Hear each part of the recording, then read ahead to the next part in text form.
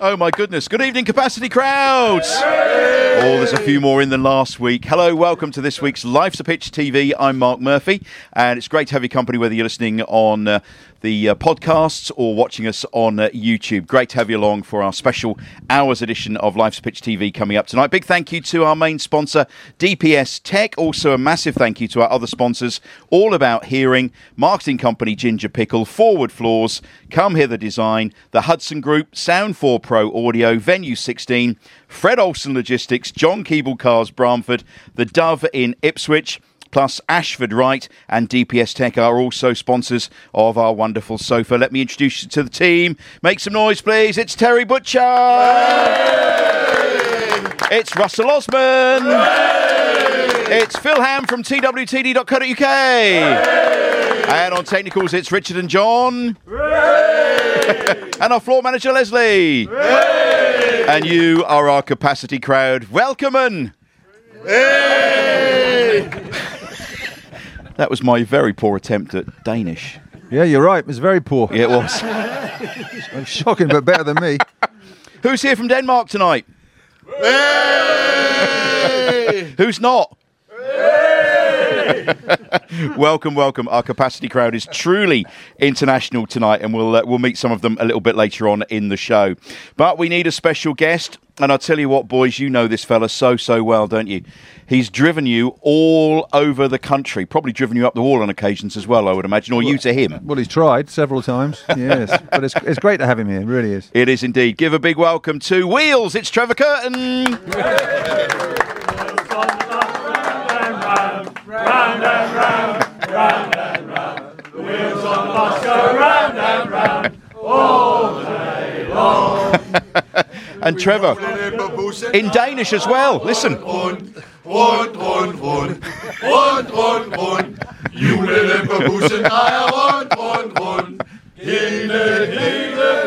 Fantastic, well done. That's a lot better. I think that's the biggest and best welcome we've ever had for anybody on the sofa. Well, I thought that was very good. Yeah. I prefer that method. It's a bit like Eurovision here, isn't it? It is tonight, yes. Let's hope we do a bit better than we normally do. Yeah. Yes. Really good to see you. Thanks for coming on the show. I know you've got a lot of stories to share with us, but how long were you involved in Ipswich Town? I started as a driver. Stick that right up close to you. Sorry. I started as a driver in 77, and in 1980 I joined the club full time. So I was from there from 1980 to 2012. Right. And these boys, you remember these two? Well, I tried not to, but yes. You taught us everything we know. Because on the bus, on the coach, you know, we never really know what goes on the bus or the coach. The bus? Well, all right, the coach. I'm sorry, it was an executive coach. I mean, you did have a very flash one, didn't you? He's a coach driver, Mark. Not a bus driver, sorry. Okay. Do apologise. Listen, a few I've years got a ago... ticket to be one of them as well. All right. We should have sung the wheels on the coach go round and round then. Should have done. Yeah. But what normally goes on the coach stays on the coach, apart from tonight, Trevor. Oh, no, I haven't received enough money. Well, we'll have a word. We'll have a whip round. We want those stories tonight, don't we? And That old one again. I've probably got to get in touch with a solicitor to find out if I can say certain things that happened on the bus. We'll soon rein you in, don't you worry if it goes too far. But it's really nice to have you on the show, and you obviously still love Ipswich Town, don't you? Well, I still take an interest in them. Yeah. But I don't go there as much as I used to, but it's getting too cold and dark, and they play at funny times now. It used to be 3 o'clock in the afternoon. That was easy. Yeah. You used to live there, though, Trevor, didn't you? Oh, yes. Yeah. I even had my own bed there. That was easier to go home.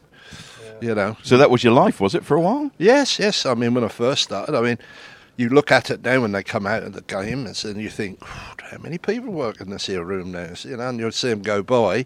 When I joined, I only made the 5th person on the football side. Yeah. There was obviously Bobby. Cyril was when I was there, then Bobby Ferg and dear old Charlie Woods, the physio, Tommy Egg, and then I just made up when I arrived, I was the next person in, and we'd done everything then, and done schoolboy training at night times and everything. Now there seem to be about 25,000 of them. It's a big staff, but it's a different game now. That's for sure, isn't it? Well, lots of stories to talk about with you, Trevor, tonight. So, have a little think of the ones you dare tell us.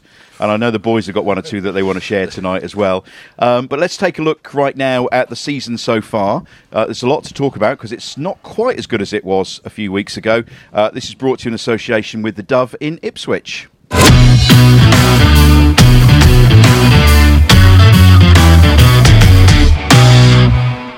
One of our favourite watering holes, the Dove. Phil, what happened last weekend? We lost. I'm not used to saying that since we've been doing this No, show, we am I, aren't, really? no. I mean, it's our 4th defeat in the league this season. 2 of those were to Leeds, so only 3 teams have beaten us in the league this season. Probably Preston were the one, really the first one where you'd think it was a game we really should have won, if given the position we are in the table. But as seems to have been our habit lately, we started slowly. We could have conceded in the first 70 seconds, the first attack of the game. And then the second then it was only 5 minutes to the second goal, the first goal, sorry, and then the second goal came soon after that. So we gave ourselves the mountain to climb, and then we brought on our own mountain, didn't we, in the second half? Have you been working on that link? No, I just thought of it. It's You've called been practicing that all week, No, haven't you? it's called Yeah, wit. well done, Phil. Yeah, that was quite good, but it's not like you to say something. quite Thank you good, very yeah. much. But it was. Nearly Thank you. for Poor that. It old was that, Phil. yeah. So we found. Yeah, we just started very poorly, and I think we gave ourselves problems. Our passing out from the back didn't go as well as it usually did. I think part of that was the fact that the pitch was poor. And I think there is a sort of horses for courses element to these things, and I think sometimes you do have to put your boot through the ball and get it distance rather than play it around at the back. Or your foot through the boot, as you were going to Yeah. say. I'm not- Yeah, something like that. Yeah. I mean, when you say the pitch was poor, what if you think of the pitches that we had to play on? So But you playing didn't the ball out of the back, yes, we didn't play a lot of balls out of the back, but the fullbacks got on the ball in the wider areas. That was our aim to do that. So we still played out from the back. So But I if it think was you on, could overplay out from the back if you see what I mean. Yeah. I mean, that's the reason you didn't play in that way, But because then- the pitches were But then poor. I'm saying, surely if the pitch is poor, you don't play out from the back. No, that's exactly my point. On certain days we were told, don't even try playing out from the back because the conditions will trip you up. Yeah. And if you can't hit a 5 or 10 yard pass and control it properly, on the edge of your 18-yard box, then why try and do it? Yeah. You can't turn around and suddenly blame the pitch afterwards. The pitch is, you knew it's going to be like that. You got to play to the So don't do conditions. it. Yeah, and I think there were occasions when we didn't, and I think part of that is the fact that we don't come across many pitches like that these days, and this is why football has developed to some degree. How it has is that pitches are so good now compared to your era. Surely they would have done the research into the what the pitch is like. But I think there's also you get used to playing in a particular way, don't you? I Phil, think. the best players make the best decisions the majority of the time. Yeah. I think When it's right to play, when it's not right to play. And I think they made some wrong decisions. I think Saturday we ended up 3-0 behind, didn't we, at half time?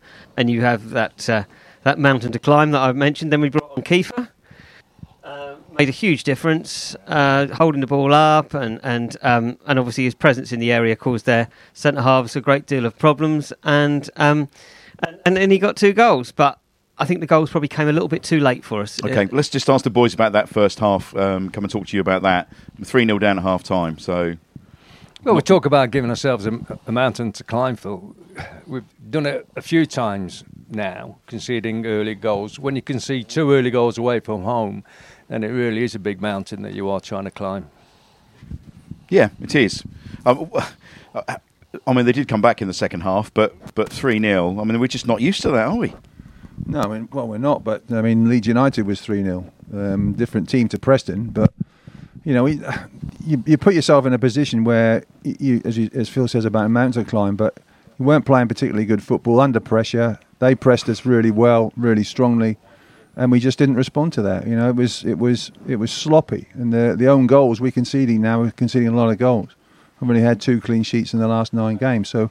Whereas the early part of the season, the clean sheets were coming there thick and fast, goals were going in, so everything was rosy. So you talk about the wheels on the bus go round, but the wheels have come off our bus at the moment. So they've got to bounce back quick. And upcoming games gives us the potential of getting more points and getting back into the the groove sort of thing that we were on. But the other teams they're the same. They've gone ahead of us, so they've got something to protect now. So, we're now the chasers rather than being the chase team. It's all still to play for. Yeah, but I think there's still enough character in the team. Should he have started Kiefer Moore? In my opinion, yes. You got two strikers coming into the club with El Hamadi and Kiefer Moore. So you would have thought one of them would have started the game at least, and then if he's blowing after an hour, then fine, bring the other one on. Fair play to Caden Jackson. He just gets on with his job. He does what he's asked to do. Chased about a lot first half. Hardly contributed anything because of the way the game was going, and it was inevitable that the changes were going to be made. But in answer to your question, Mark, I was surprised that neither of them started. But then you've got an international striker. He's scored goals at the top level, so why not play him? But I think it's he hasn't done a lot, and he needs to get used to how the lads want to play, because it's a different way from playing. Well, he certainly did all right when he came on, didn't he? Yeah, which is good, and I think there was a cause, wasn't there, to fight? There was a challenge, a big challenge. I think when you're looking at the way he plays, he's more or less an out-and-out target man centre forward, and yes, there is a way that he has to blend in with how Ipswich Town play, but it's not as if he's one of the key playmakers in midfield or in the wide areas where it gets quite intricate how the build-up is played. He's just up there getting the 18-yard box if we needed a play-off, if we needed to chase anything down. He's a good enough player to be able to do that from word go. That was Kieran's point. Kieran said, because he was asked after the game, do you think you should have started Kiefer Moore? And he said, we didn't really think about it because he'd only trained on the Friday, and I think on the Friday they only did very light training because they travelled to Preston. But I think you have to look at that game and the impact he made, and I think he should certainly have started. Well, he'll start this weekend, won't he? I don't think there's any doubt about that, is there? No doubt whatsoever. No doubt. And how important is this match on Saturday, West Brom? Well, every game's important, but you want to get back to winning ways, especially at home. Leeds play Rotherham, Southampton play Huddersfield, Watford play Leicester. So the Leicester game, you don't know about that. We would think that Leeds and Southampton would win those games. So, but that's what I'm saying. They're in pole position now, whereas we're back down on the grid, sort of thing, with the racing analogy. But they've just got to keep going and keep doing what they've been doing. But I'm just worried about the confidence. I'm just worried what they're like, where they've tasted defeat. They've conceded poor goals. They're not fluent now. They're not even out of first gear. So I'm just worried. But I think with Kiefer Moore coming in, it does give them a really good option now that someone's going to hold the ball up. With Leif Davis crossing the ball. And also when Hurst was in the team, Hurst held the ball up pretty well. But he would chase in the corners. Kiefer Moore's not going to do that. But then you've got other players to do that. But I think having said I wasn't too sure about the signing. I think it is a good signing now because you've got someone with that experience up front, whereas you didn't possibly have that before. It's a big boost, I think, don't you? When you sort of get to this stage of the season, and I think since George Hurst got injured, we have struggled a bit up front, and just the other players looking around and thinking, they've got a bit of confidence in this fella who's come in, that he's not someone who's inexperienced. He's someone who's done it at a very high level with Wales.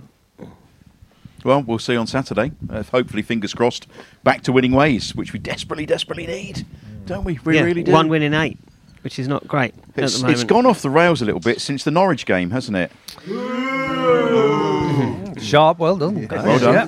Thank you. I think it was more that sort of period over Christmas when we drew 0-0 with QPR and 0-0 at Stoke, that kind of period. But it's worth saying that we've had some good results in that time, haven't we? We've drawn 1-1 with Leicester at home and away. And they're obviously well, I think most people think they're probably going to win the title without too much doubt. So we've had decent performances. I thought Sunderland, we beat Sunderland in that time as well. So it's not been all doom and gloom. But this starting game slowly, I think we really need to. I don't think anyone's conceded more goals in the first 15 minutes in this division than us, which tells the tale, doesn't it? And I know we've come from behind on plenty of occasions when we have been in that circumstance, but you can't do it every week, and you certainly can't do it when you put yourself 3-0 behind at half-time. Russ, we could do with a few more clean sheets, couldn't we? We could do, I think. The likelihood is 75% chance of conceding again on Saturday, if you want to be analytical and look at all of the stats about it. So that's not very good when you're playing at home. people say a lot of success is built up from having a good back four, keeping clean sheets. It certainly makes life a lot simpler, when you're not having to score multiple times to either get a point or get 3 points.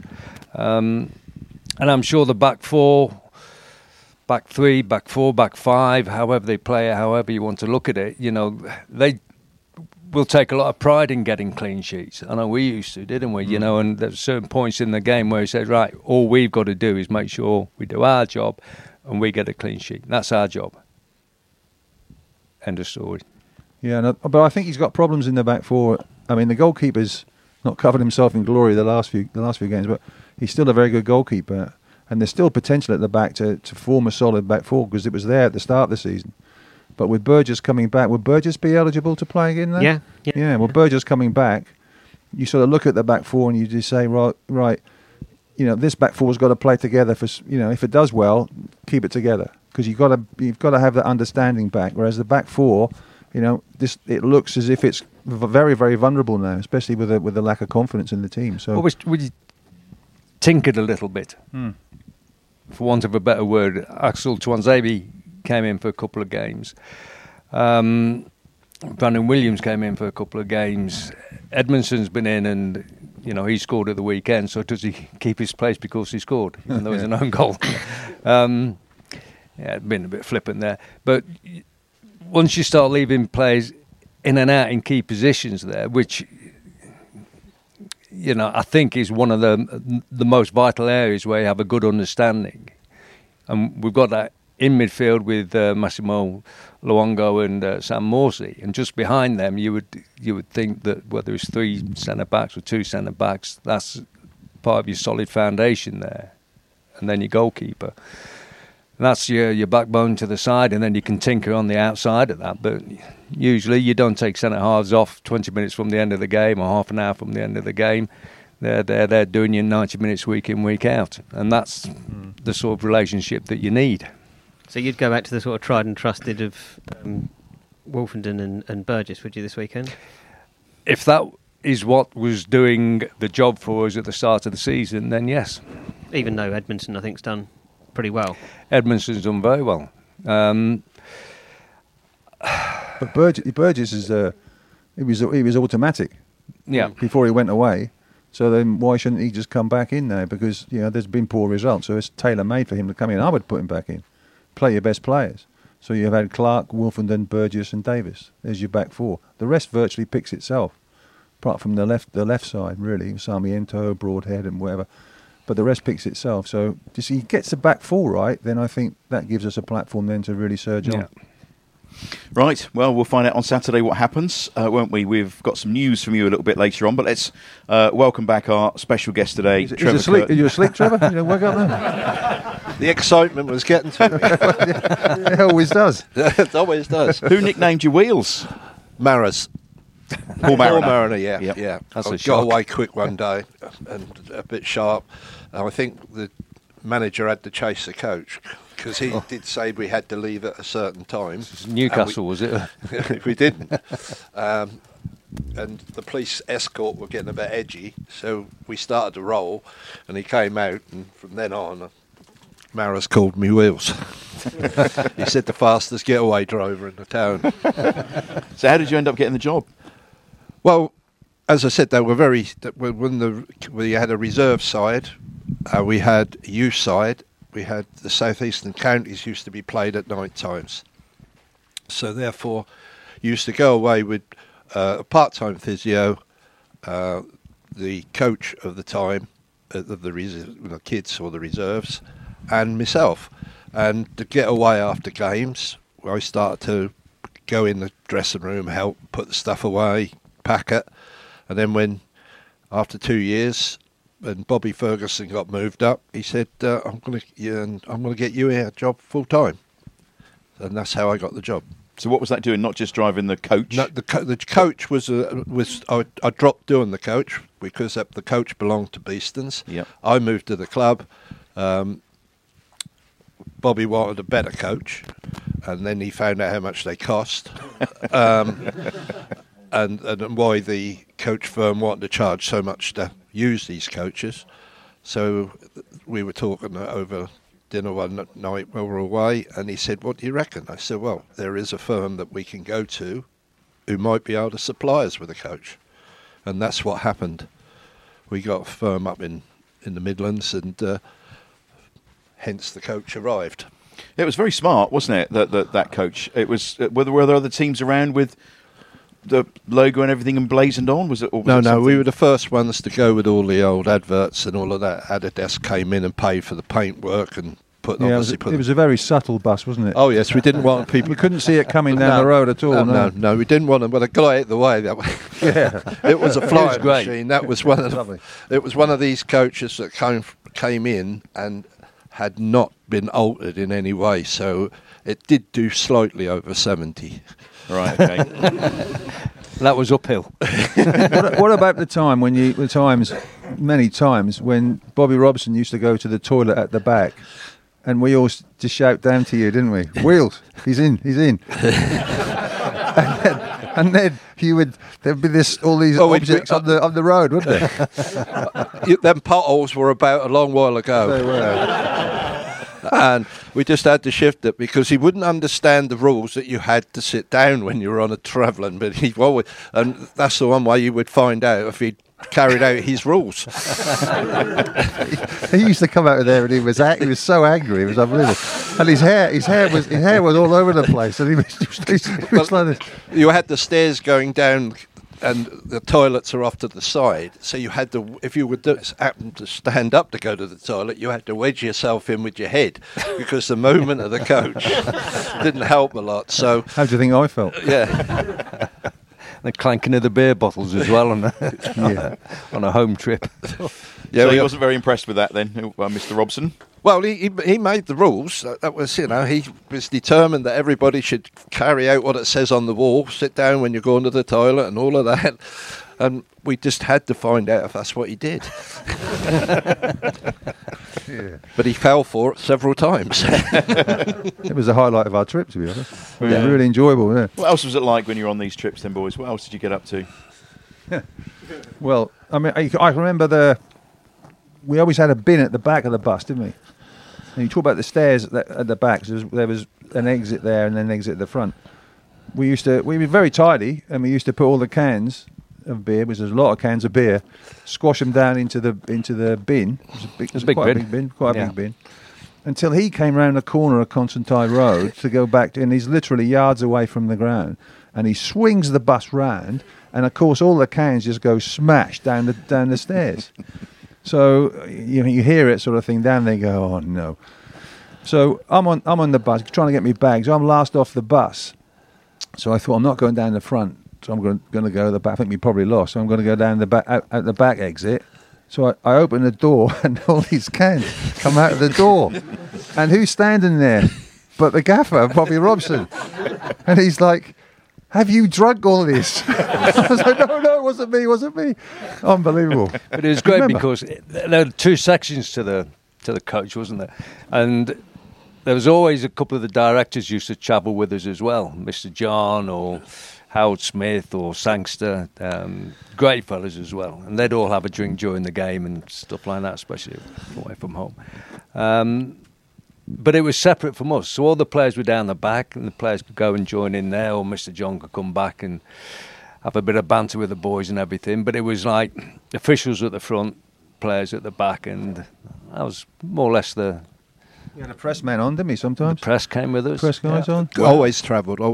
Yeah. Really? You can't imagine that now, can you? Well, I don't know. Definitely not. You've not been invited on by Mr. No, I Ashton? can't imagine it. This is the likes of Dave Allard and Brian Knight. Dave Allard, yes. You won't get all the players on. Tony. Garnett. Not these days. Tony Garnett. Tony Garnett. Neil And, Manning. Manning. Neil Manning. Marvellous. Yeah, they always used to travel, them three. Always. Blimey. And we had food as well. Yeah, we were the first. Well, because we weren't a big time club, though we were winning everything. I think we weren't in Manchester and we weren't in London, so it was never a broadcast. But we were the first team bus to have hot food. A lot of them had cold salads and things like this come on at the end of the game, but we actually had hot food coming out. The chef used to do it. We used to have freezers on the bus. Take them out of freezers, put them in the oven, so the boys had hot food or sandwiches or whatever they wanted. Blimey, weren't you looked after? Oh, proper, yeah. And we send a beer down to Trevor now and again. Yeah. I always used to improve me driving. I used to come and I used to like to sit down at the front, right beside you, not actually on the seat, but we had a corridor seat. There was a pull down one, so you'd sit there, and I'd have a can of beer down there after away games. It was brilliant, especially when we won. He just toast the away fans. They weren't very happy at all.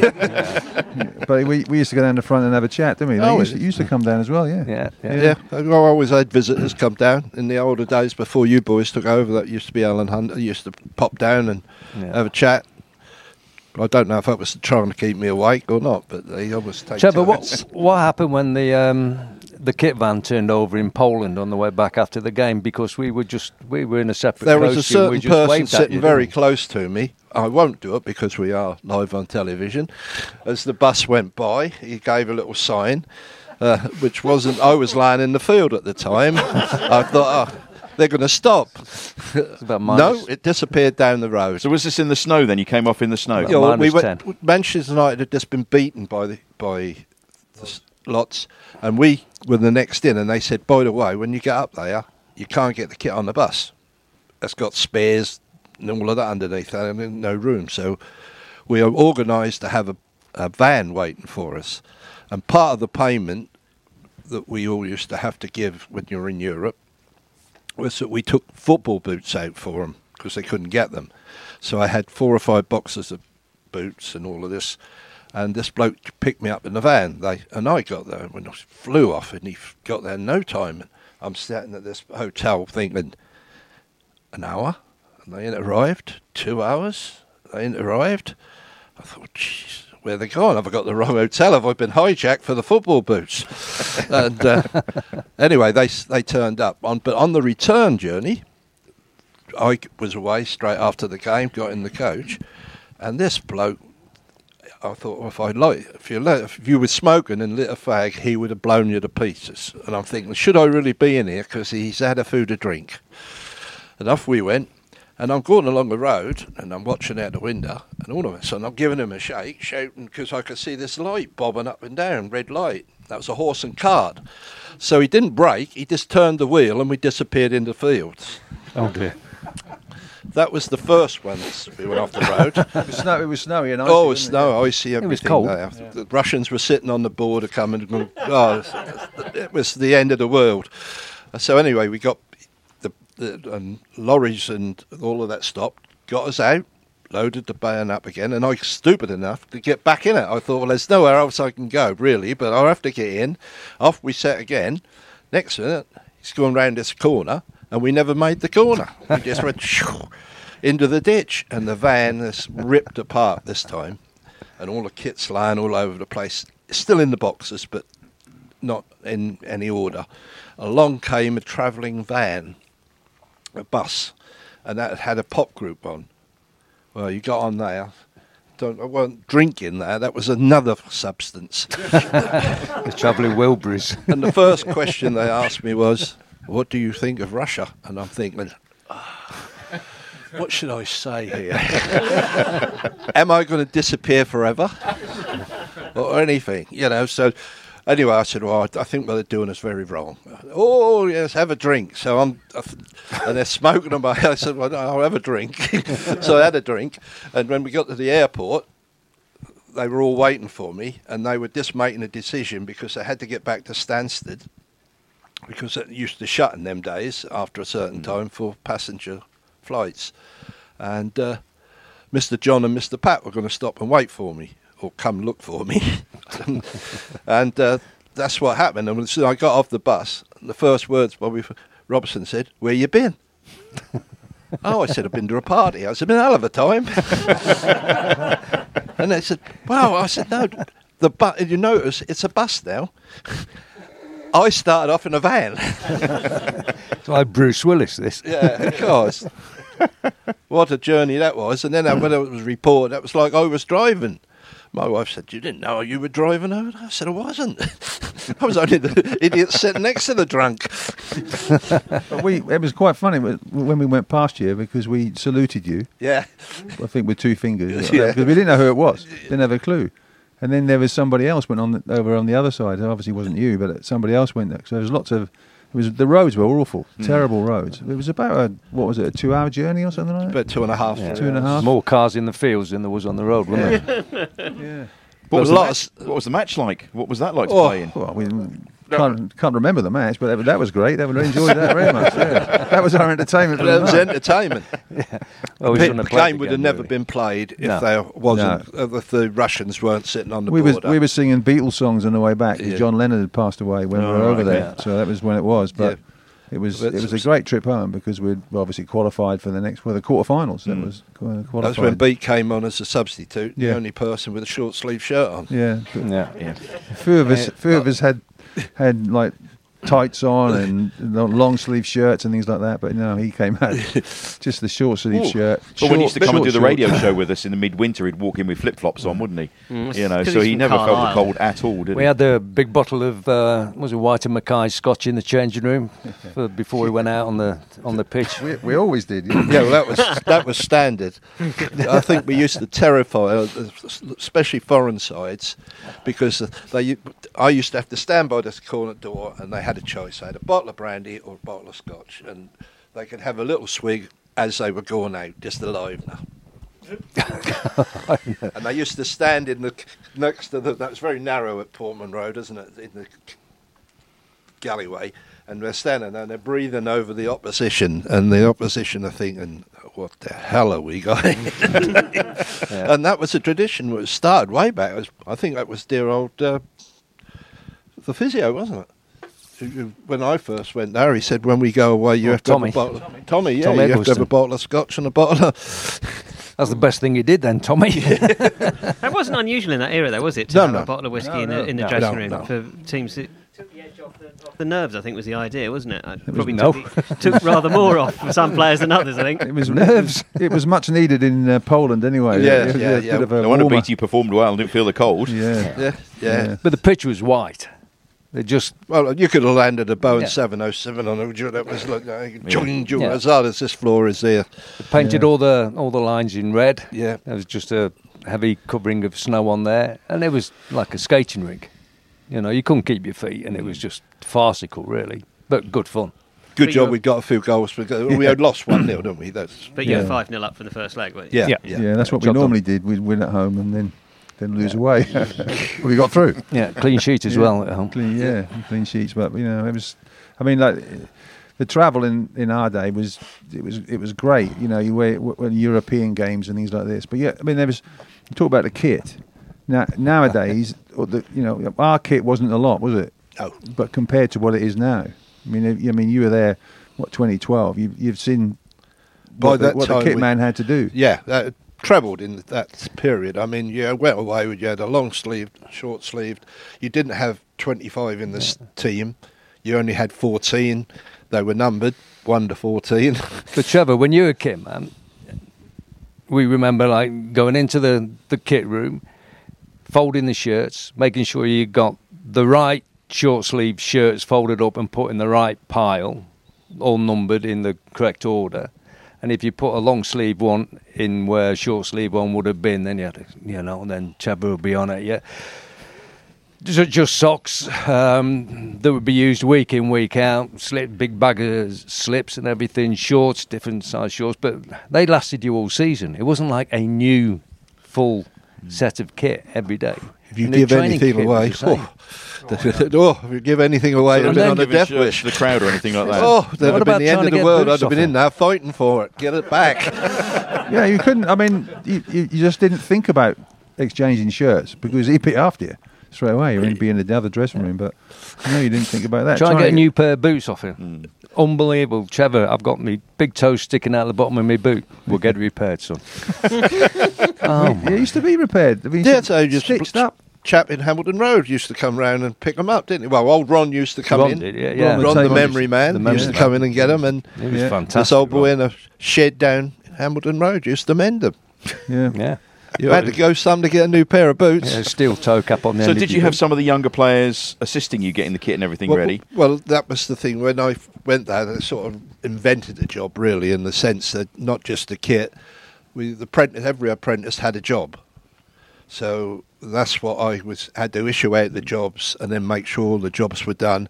And then I was there because the staff used to go off to watch games, and I used to stop with the kids, make sure everything was ready, place was clean. Because that was not just our match day, it was our training there as well. Yeah. So, was it Scoey we had on the other week who forgot to put the balls on the coach for an away trip, and he said you had to go off and go and buy some beach balls or something like that to train with?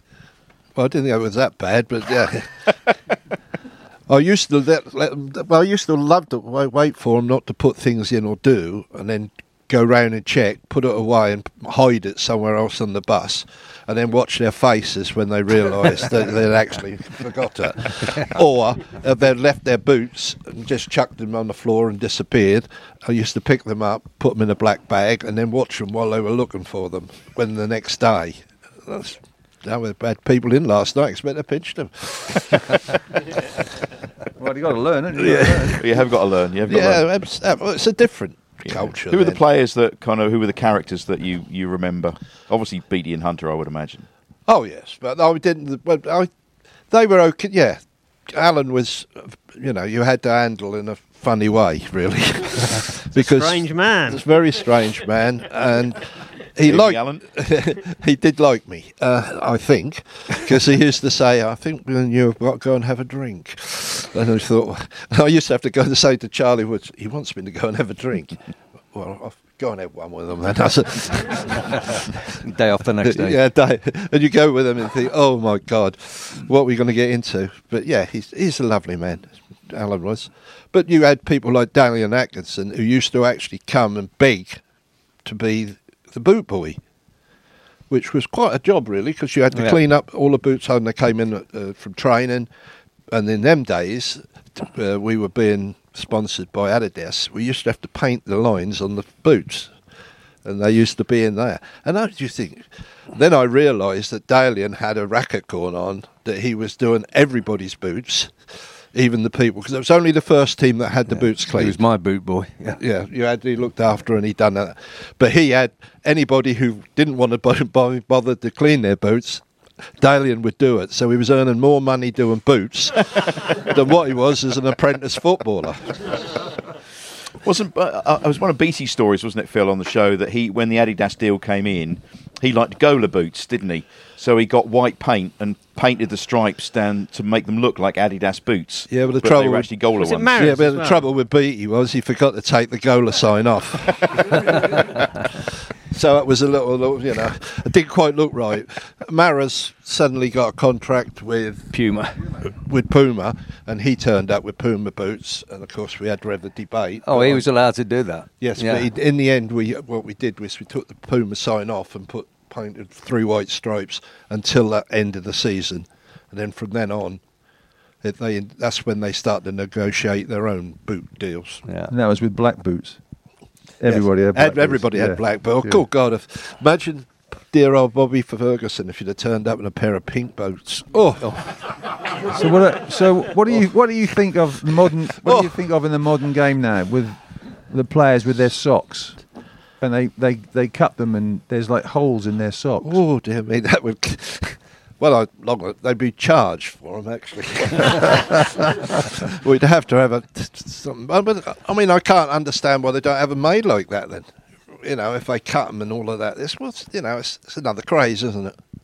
Yeah, well, surely then, if they're really tight and they are restricting your calf, as they say, surely you would ask the company to make them bigger. Well, I never used to use Adidas socks, though we could have got them from them. I always used to buy them from up in Leicestershire, and the man would actually make them to the size you wanted. And I always used to have a little bit bigger because that allowed for the shrinkage in the wash, so you get a whole season. And the players with the socks over their knees, what do you think about that? Well, I've got to watch the knees. They don't get all that mud. I don't know. Yeah, I'd like to see them playing at Derby. The baseball ground, the old one, in about 3 foot of mud. Priceless, and that was in September. Is it? Do they put them over their knees because when they score they slide on their knees? Is it to save their knees? Well, probably, but I can imagine dear old Wiggy would have been the other end waiting for him with a fork, wouldn't he? Oh, yeah. As they slid. Oh, I tell you what, that would be the worst nightmare. If you did slide on your knees and it was like a big track, he'd be there with his fork, really waiting for you to come off. Yeah. And he'd throw the fork at you and say, "You go and fix that." They only do that. Oh, once. he wouldn't do it, would you? No. I mean, you were displeased you had something. We were very fortunate that we had two. In the time I was there, we had two very good groundsmen. Wiggy was a good old groundsman. You know, he wasn't. His problem with poor old Wiggy was he never had the money spent like they used to. At the beginning of the season, you'd get so many bags of seed, so many bags of fertiliser. If you wanted anything else, you had to go and beg a special meeting to get me. And it was the same with the kit. They allowed for 28 shirts, 20 of this. The reserve side used to wear what was the first team's kit the year before. Yeah. And then the kids used to have from that. So we got 3 seasons out of a shirt. That's why we didn't want to change them. It was then, as you could see it coming in once we were going up, when the money started to come into the game from television and so forth. That's when you then started to get... Did much change when you went to the Premier League? Oh, yes. Yes, I mean, because that was the first time we had money. All the people that was supplying kit, you suddenly started to have names on them. They all had individual numbers. So that just trebled everything. You had to cover yourself right down to who you think might be playing. Did you have the machine to do the names and numbers? No, we didn't, because the club could only afford one, and that was in the shop. So I had to had to work the shop all the time. Yeah, many a time, poor old Richard or the Booksy used to get calls saying, "Can you come in early? Because we've signed somebody. I need some shirts." Yeah, that's how it was. Yeah, it was. I mean, we used to. The first thing that happened was the advertising on the front of the shirts, wasn't it? Yeah. And that was... Who were the first ones that came in? Was it Pioneer? Yeah, Pioneer was. Yeah. And we used to have a certain size. If you were on television, you could have it smaller. If you were ordinary, you could have it bigger, or the other way round. You had 2 shirts, because we went up to Manchester once and packed the stuff. Away we went, no problem. All of a sudden, we stopped at Huntingdon. We used to have to stop on the way to these places then, and we got a phone call, and he came in and he said, "We're in trouble." I said, "What's that?" He said, "We're a television game tomorrow." And we never had the right shirts. No. Of course, because you couldn't wear the sponsored shirt. Because the lettering was too big. Yeah, the rules, weren't they? Yeah. They designed their kit so that it had the Talbot logo was sort of intricately. Yeah. Incorporated. Incorporated, yeah, something like that. It was part of the design of the shirt, yeah. Yeah. We'll edit that bit out, Phil, don't worry. Yeah, that's all right. We'll edit that, won't we, everybody? Yes, no one will notice. Yeah, well, that's, but then we then had to phone Adidas, which was based in Manchester, and they actually banged out, they found some white with black striped shirts, and we had shirts for the game, delivered to the ground about an hour before kickoff. Did you ever have any washing disasters with kits where they sort of ended up a sort of slightly different shade of blue or anything like that? No, we were very, we not that sort of thing, but everybody, it was easier to order training kit, all extra large. Now, poor old Gatesy used to look like an orphan. But if you got really hot water and put his kit in and put it through the system and then put it into the dryer straight away, by the end of the season that fit him well. So you had to stay the whole season to get the actual nice fitting shirt. Yeah. What was your kit like then, Terry? Well, it was all a right. Bit tight. Yeah. No, it was all right. Yeah, well, you always pick the biggest fella. Yeah. If that fitted him, that fitted the rest, didn't it? I was always all right. It was extra. No? So yes. So tell me, with it, I mean, I did know many times about your fingers. Yeah. You've lost 2 ends of your fingers, haven't you? Yeah. How'd you do that? Well, somebody switched the machine on when I was apprenticed, and before I went into driving, and took two of my fingers off. Yeah, because you're always, when you're on the bench, you know what I'm going to say now. When you're on the bench, and it's getting late in the game, and we're 1-0 up or something like that. Because there's no clocks, no clocks or screens or anything else like that. If there was, they didn't work. Yeah, I had to shout over to the bench, how long to go? How long to go? And Wheels, how long to go? So Trevor would hold the fingers up, wouldn't he? I go 2 minutes. You know, no, minute and a half. Is that a minute and a half? So it became a standard thing. But then you used to go like that. Oh, there's 2 minutes left. There's 2 minutes left. Oh, we had some good times. Oh, yeah. What were these two like to look after them? Were they okay? No, They they behave were okay. themselves? Well, Russell, I introduced to Russell very early. I was still driving for the bus company then, and Russell's dad had a beautiful Jaguar, and obviously he'd lent it to Russell to come to the game, and he pulled in, and Bobby Robson, no one had to have a better car than the boss. That was his thing, and he's walked out of the office block, and he's looked at this car, and he's got on. Whose is that? I said, Russell's. Russell? I said, yeah, it's Russell's car. He's just come in it. And he gives up that rocket money. Russell, what's that car? Well, I thought it was quite nice one, Mark. That was his dad's. What had happened, my dad had a pub up in the Midlands, and he got in a bit of trouble with the taxman and stuff like that. And I'd got a Mark III Cortina. I was going to describe the colour. It was brown. It was something brown. Yeah. Mark III Cortina. Cheap as chips to run and everything. So I just said to my dad, for a while, till you get yourself back on your feet, take that, and I'll take the Jag. He suggested it, actually, because it got 2 10-gallon tanks on the back, and I said, I was only 17. And I never thought about what Mr. Robson might think of it, so I've just come sailing in one day in that. Oh, crap. Now, I think that was the end of my relationship with him, actually. Because after that, I ended up getting sponsored by Mercedes. So that didn't go down very well either, so... No. Once you got into the team, you got into the team then, weren't you? Yeah. And they say that you don't have to scratch too far to find a connection, because I used to service your Mercedes-Benz, your G-Wagon, red G-Wagon, wasn't it? Yeah. Yeah, I used to service that when I was a Ronnie youngster. Lancaster and Nick and all that crowd. Yeah. Well, I met my wife. Yeah.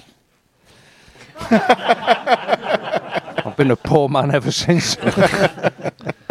What other players spring to mind, Trevor, that you looked after? Well, we had my friend, as you just said, Jason. Dozer. Jason, he was a nightmare. Because I never forget, I had to go up to school to get him one day to play against Coventry. I had to go into the school to get him. And I had to go up. And he's going, what have I done wrong? I said, nothing. You've got to come with me. And he's all like, and I'm trying to think, well, should I tell him or not? And I knew Bobby Ferguson wanted to tell him, so I drove him back to the club to be told that you're playing tonight. But so you hauled him out of class? Oh, yeah. Yeah. And then you used to have Kieran used to time it to perfection. So you all had to be in by 9 o'clock. And he used to come down that drive at 1 minute to 9 every morning. And I thought, I'm going to catch you next week. I'm going to lock the door. So you have to run round the building, and I'll be waiting at the next door. You're late. And the other, when John Loyal was there, they started to weigh people. Weight became a big issue in them days. Everybody had to be a certain way. And on Fridays, it was my job to weigh them. I said, well, it's a bit much, boss. I'm out John's doing the job. I said, they don't like it. He said, no. He said, it does hurt when a fat person tells you you're overweight. Charming. I said, oh. And he said, don't forget to fine them. I don't know. We used to have to fine them for everything in them days. Really? Oh, yes, we used to have days out to the races and everything, all paid for from the fines. You have to big bottle. It works well, put it in doesn't the it? bottle, screw it up, away you go. And that's Kieran donated to that. it was, it was fun. They were good times, weren't Oh, they? they were good times. So it was, it was harmless fun. Do you think it's a bit too serious now, or not? Or does it have to be? Well, it's the way it is. Once you get money involved in it, I remember Mr. John and Mr. Pat saying it when it was all starting to take off about, being taken over by television. And he said, that'd be the end of the game is the way we know it. And he's spot on. He said they would be telling you when you play, not you play when you want. And who plays the tune, plays the master. Yeah, they do indeed. That's it. You can't, and that's what it is now. You cannot afford. It's a lot of money to lose from television, isn't it? You remember Simon Clegg? Oh, yes. Yes. Well, he said he described you as, whilst on occasions he can make Victor Meldrew appear simply angelic. Now, a lot of younger people don't know who Victor Meldrew is, but he was one miserable grumpy old git. Yeah. Well, he was a hard person to deal with because he didn't really know that the ball was blown up with air. But he was a world renowned person for football. He used to start talking. By then I was well established, shall we put it? And I used to say, "Do you know what you're talking about?" Then, what do you mean? I said, "You can't do that. You're absolutely ridiculous." And that's how I got it. And he had that bloke in who some chap arrived, and we all had to go and be interviewed and talk to him and see what how our brains were working and were we healthy and all of this. And I think mine came back. He is a pearl for the club. Ooh. Yeah. And the pearl comes from being gritty, nasty and miserable for a lot of years in a shell. Fantastic. Just talk me through Elton John. Well, that's when we first started. It was another thing that happened. They decided to put on shows, and I said, "Well, if you're going into this, there's got to be a catch because these people are just going to come in and roll all over you." So I was very fortunate to know this chap. They called him Wolfie, because you all got to have names when you're in showbiz. I was called. Go on, spit it out. No, he always used to say to me, the nice one was I was Elvis, and when I left the ground, it was nothing was left. I was the first in and last out. Yeah. But with Wolfie, he said, "Look," and he showed me all about how to put on shows and little things like who's going to pay for the hire of certain equipment, say fire equipment, things like this. And that's the thing that runs away with money when you're doing these shows. And we put on the Elton John one. It was a good show. And of course they were all saying, "Oh, Elton this and Elton that." And he turns up and he goes, "Hello, big fella." And they all said, "How do you know him?" I said, "Well, I drove him when I was with the coach company." I said, when Watford first started to get recognised, Graham Taylor first went there, I took them up to play in the league. They were doing well in the League Cup, Milk Cup that was called, wasn't it? League Cup. And he came home, he arrived with Kinky D, and I drove him down to the town because I never had no Elton John music to put on for the players when we went. So we went into Stoke and got into the town centre and drove round until we found a music shop. And the bloke looked quite surprised when Elton John come in and Kinky D and Elvis and his right hand man. So yeah, that was a bit funny. Everybody was all sort of, "Oh dear me, Elton don't want this, Elton don't want that." And I said, "He'll be all right. Don't worry."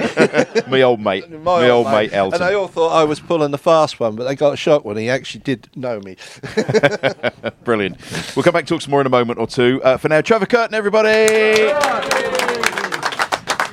Time for this week's Keep It Up Challenge, sponsored by our friends at Ginger Pickle.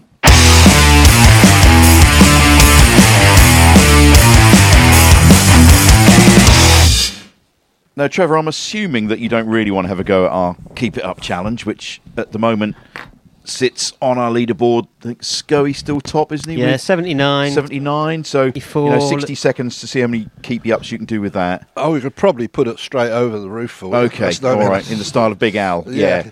But we do, I believe, have a volunteer in our capacity crowd, everybody. Oh, it's bigger than that. Come on, Carl. Come on. There you go. There's your ball. Off you go. You watch the show. You know what to do. 60 seconds. Our leaderboard at the moment needs some competition for Scoey on the top there. So 60 seconds. Terry's going to time you. Phil's got the whistle. And capacity crowd, you can come round here a little bit and count as Carl does his keepy uppy. So you ready? You can bounce it off the wall if you wish, but preferably not. I might have got, wouldn't have made any difference. I might have got to you, 7. Yeah. So, are we ready?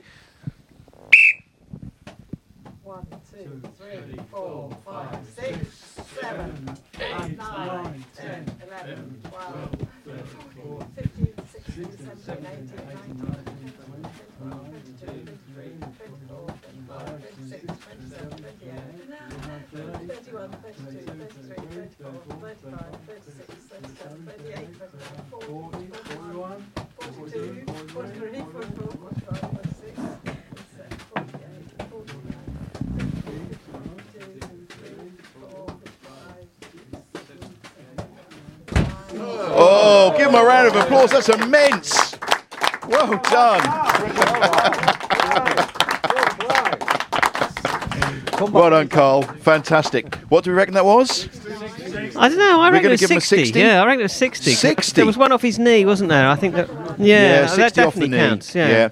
Now, as we have an international audience here this evening, do any of our Danish fans want to have a go at the Keep It Up challenge?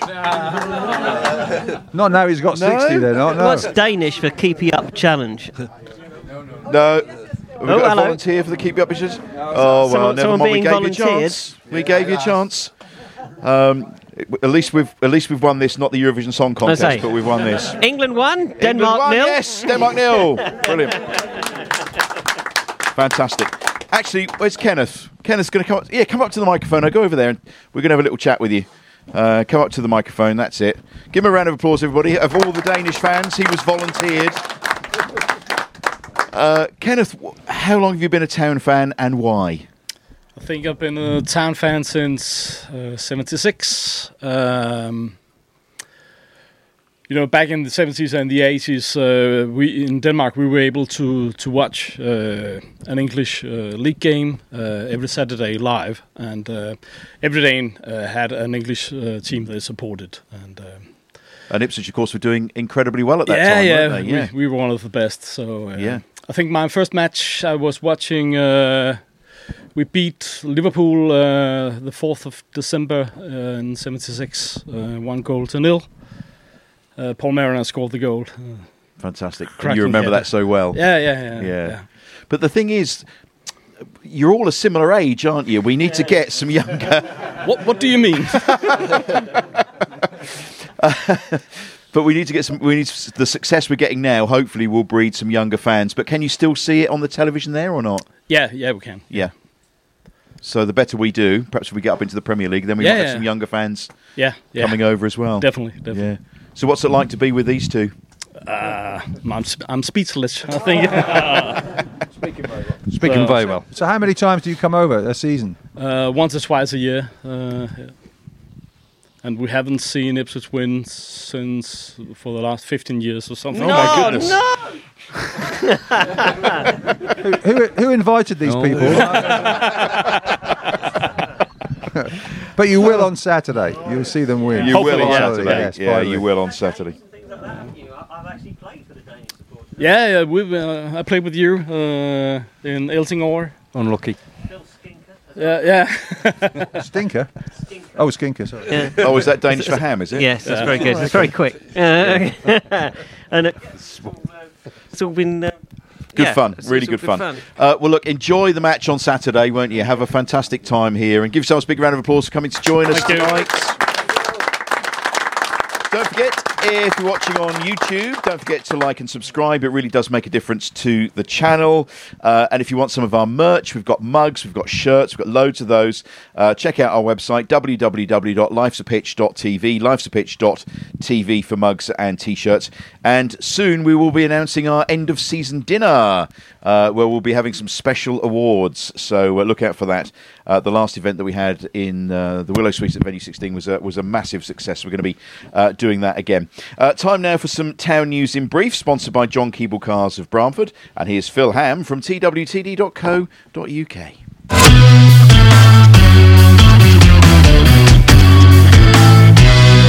Come on, Phil Stinker.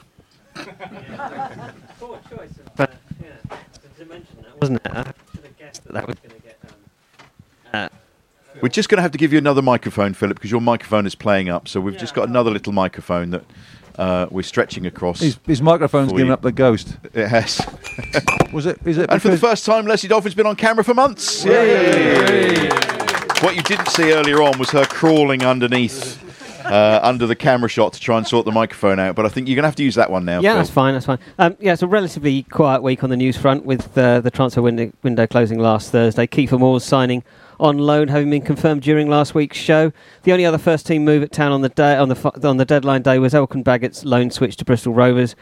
The Indonesia international made his debut for the Pirates in Tuesday's 2-0 home defeat by Fleetwood. Elsewhere, a couple of youngsters moved on a permanent basis. Finlay Corrigan joined Dundee, and Zach Bradshaw, who features for Town's first team in pre-season on a few occasions, joined Lincoln City, then a few days later moved out on loan to League of Ireland side Dundalk. Town also signed a young player from Ireland, 18-year-old right-back or right midfielder Daniel Babb, joined from UCD, one to go in John McGrill and David Wright's squad.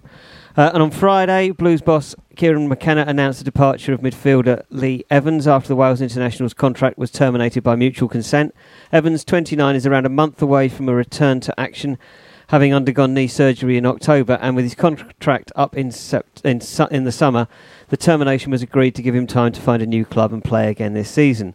He wasn't realistically going to play at Town this season with a number of players in his position, including recent signing Lewis Travers, and with Evans effectively the 26th man in the Blues' 25-man EFL squad, the decision was made to let him go. He joined Town having left Wigan in the summer of 2021 and made 55 starts and 6 sub-appearances, scoring 6 times, 3 of those in one game, the 6-0 hammering of Doncaster early in his first season at the club. I think everyone wishes him well, played his part in the promotion. Injuries obviously hampered him throughout his time here. Ahead of Saturday's home game against West Brom, the Blues have Cameron Burgess available again, as we spoke about earlier, following his return from the Asian Cup with Australia. The Socceroos were beaten 2-1 after extra time by South Korea in the quarterfinals last Friday. Burgess having come on as an 84th minute sub, his second appearance of the tournament and his 6th full cap.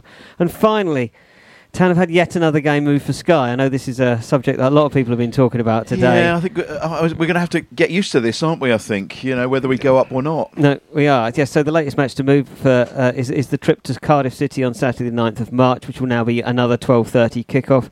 Hardly ideal for fans who will presumably have to leave around 6 o'clock, if you're on the coaches, I would guess, to make it to the Cardiff City Stadium. Saturday's match at home to West Brom also kicks off at 12:30, and Wednesday's game at Millwall is an 8 p.m. start, which probably makes it more difficult for people to get back, if anything else. So, as you say, there's a new championship deal starting next season, so I think games will be spread all over the place, not just in times of 12:30 kickoffs and 5:30 kickoffs, but from like Wednesday, Thursday, Friday to Monday. And if we go up to the Premier League, then we know what that's like anyway, don't we? So, yes, the fans are not the first ones thought about in these matters, are they? No, it's money, isn't it? It's money. Phil, thank you very much. That's the news this week. We've got some news about another Ipswich Wanderers. Chris is here. Come on, Chris, come up to the microphone. Chris is going to tell us about a sponsored activity that he's doing. Good to see you. Hi, what thanks. are you up to? I'm going to be doing a sponsored walk. Ipswich Wanderers have had a very good few seasons, had back-to-back promotions the last 2 seasons, and we're now playing at the highest level we've ever been at, which is the Isthmian League North. What comes with that is some challenges off the pitch as well as on, because there's certain ground gradings that need to be completed, otherwise we'll be relegated irrespective of how we're doing on the pitch.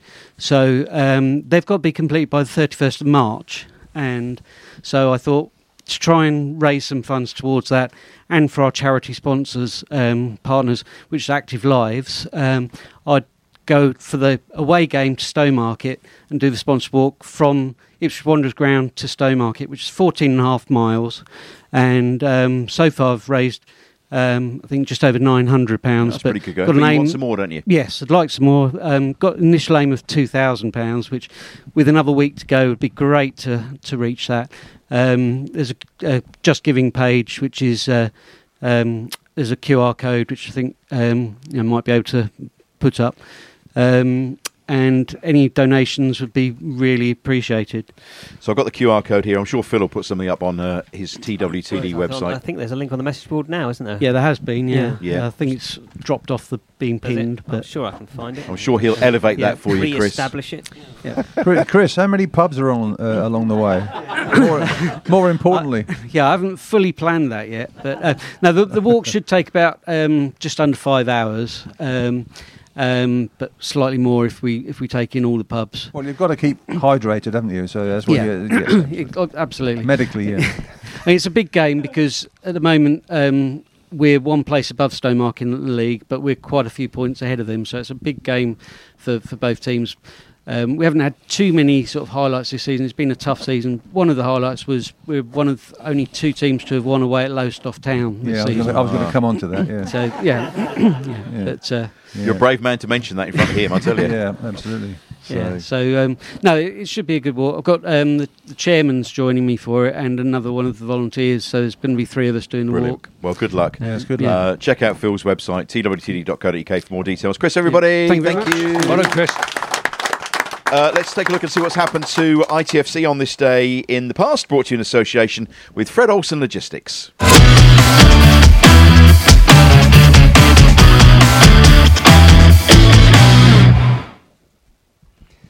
Well, on this day, the 8th of February, 1975 is where we're going to start. Liverpool crushed the Blues 5-2 at Anfield in Division 1. At the final whistle, just 5 points separated the top flight's top 11 teams. Oh, it was pretty tight then. Moving on, Saturday, the 8th of February, 1992. Ipswich's excellent season continued as they destroyed fellow promotion chasers Portsmouth 5-2 at Portman Road. The win saw Town move into second place in Division 2. Jason Dazelle and his sidekick Chris Kawamia grabbed a brace apiece. And that, I'm afraid, is all that happened on the 8th of February.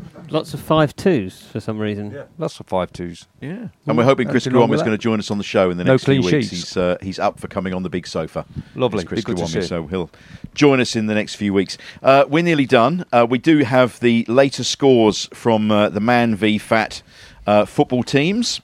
This is a group of men who play football and they try and lose weight, and they are successful in losing weight. And Man v Fat Mark has dropped me an email. He says, "Hi Mark, a great night of football at weight loss on the fan zone pitch on Friday as the guys lost another 34.8 kilograms, bringing the season's total loss to 123.7 kilograms. Player of the week was Rhino Scalco, who gained his 20% loss certificate. Well done, Rhino. Some high-scoring games this week due to the amount of bonus goals the guys are scoring by losing weight every week. So here are the results. The Seattle Quarter Pounders, 22. LA Galaxy Bar, 11. Far From Athletic, 15. To Lose a Few Pounds, 7. Pork Vale, 17. Man Titty, 16. L'Argentina, 0. Dynamo Kebab, 9.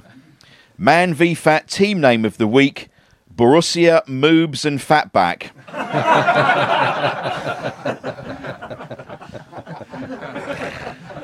I think I could join them. You can't say that. Let's hope Town get back to winning ways on Saturday. Come on, you Blues, says Man v Fat to Mark. Trevor, thanks very much for coming on the show today. You've had 2 songs sung to you. The British version of The Wheels on the Bus and the Danish version of The Wheels on the Bus. Would you like us to sign out with one of those? I think I'll have the Danish version. Can we do that? Rather than a one more time, our Danish fans. The Wheels on the Bus. 1, 2, 3. Hjulene på bussen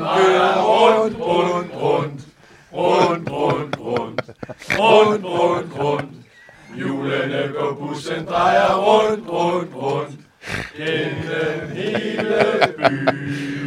Will you be singing that on Saturday, I wonder? They're very good. You probably get the crowd joining in with you.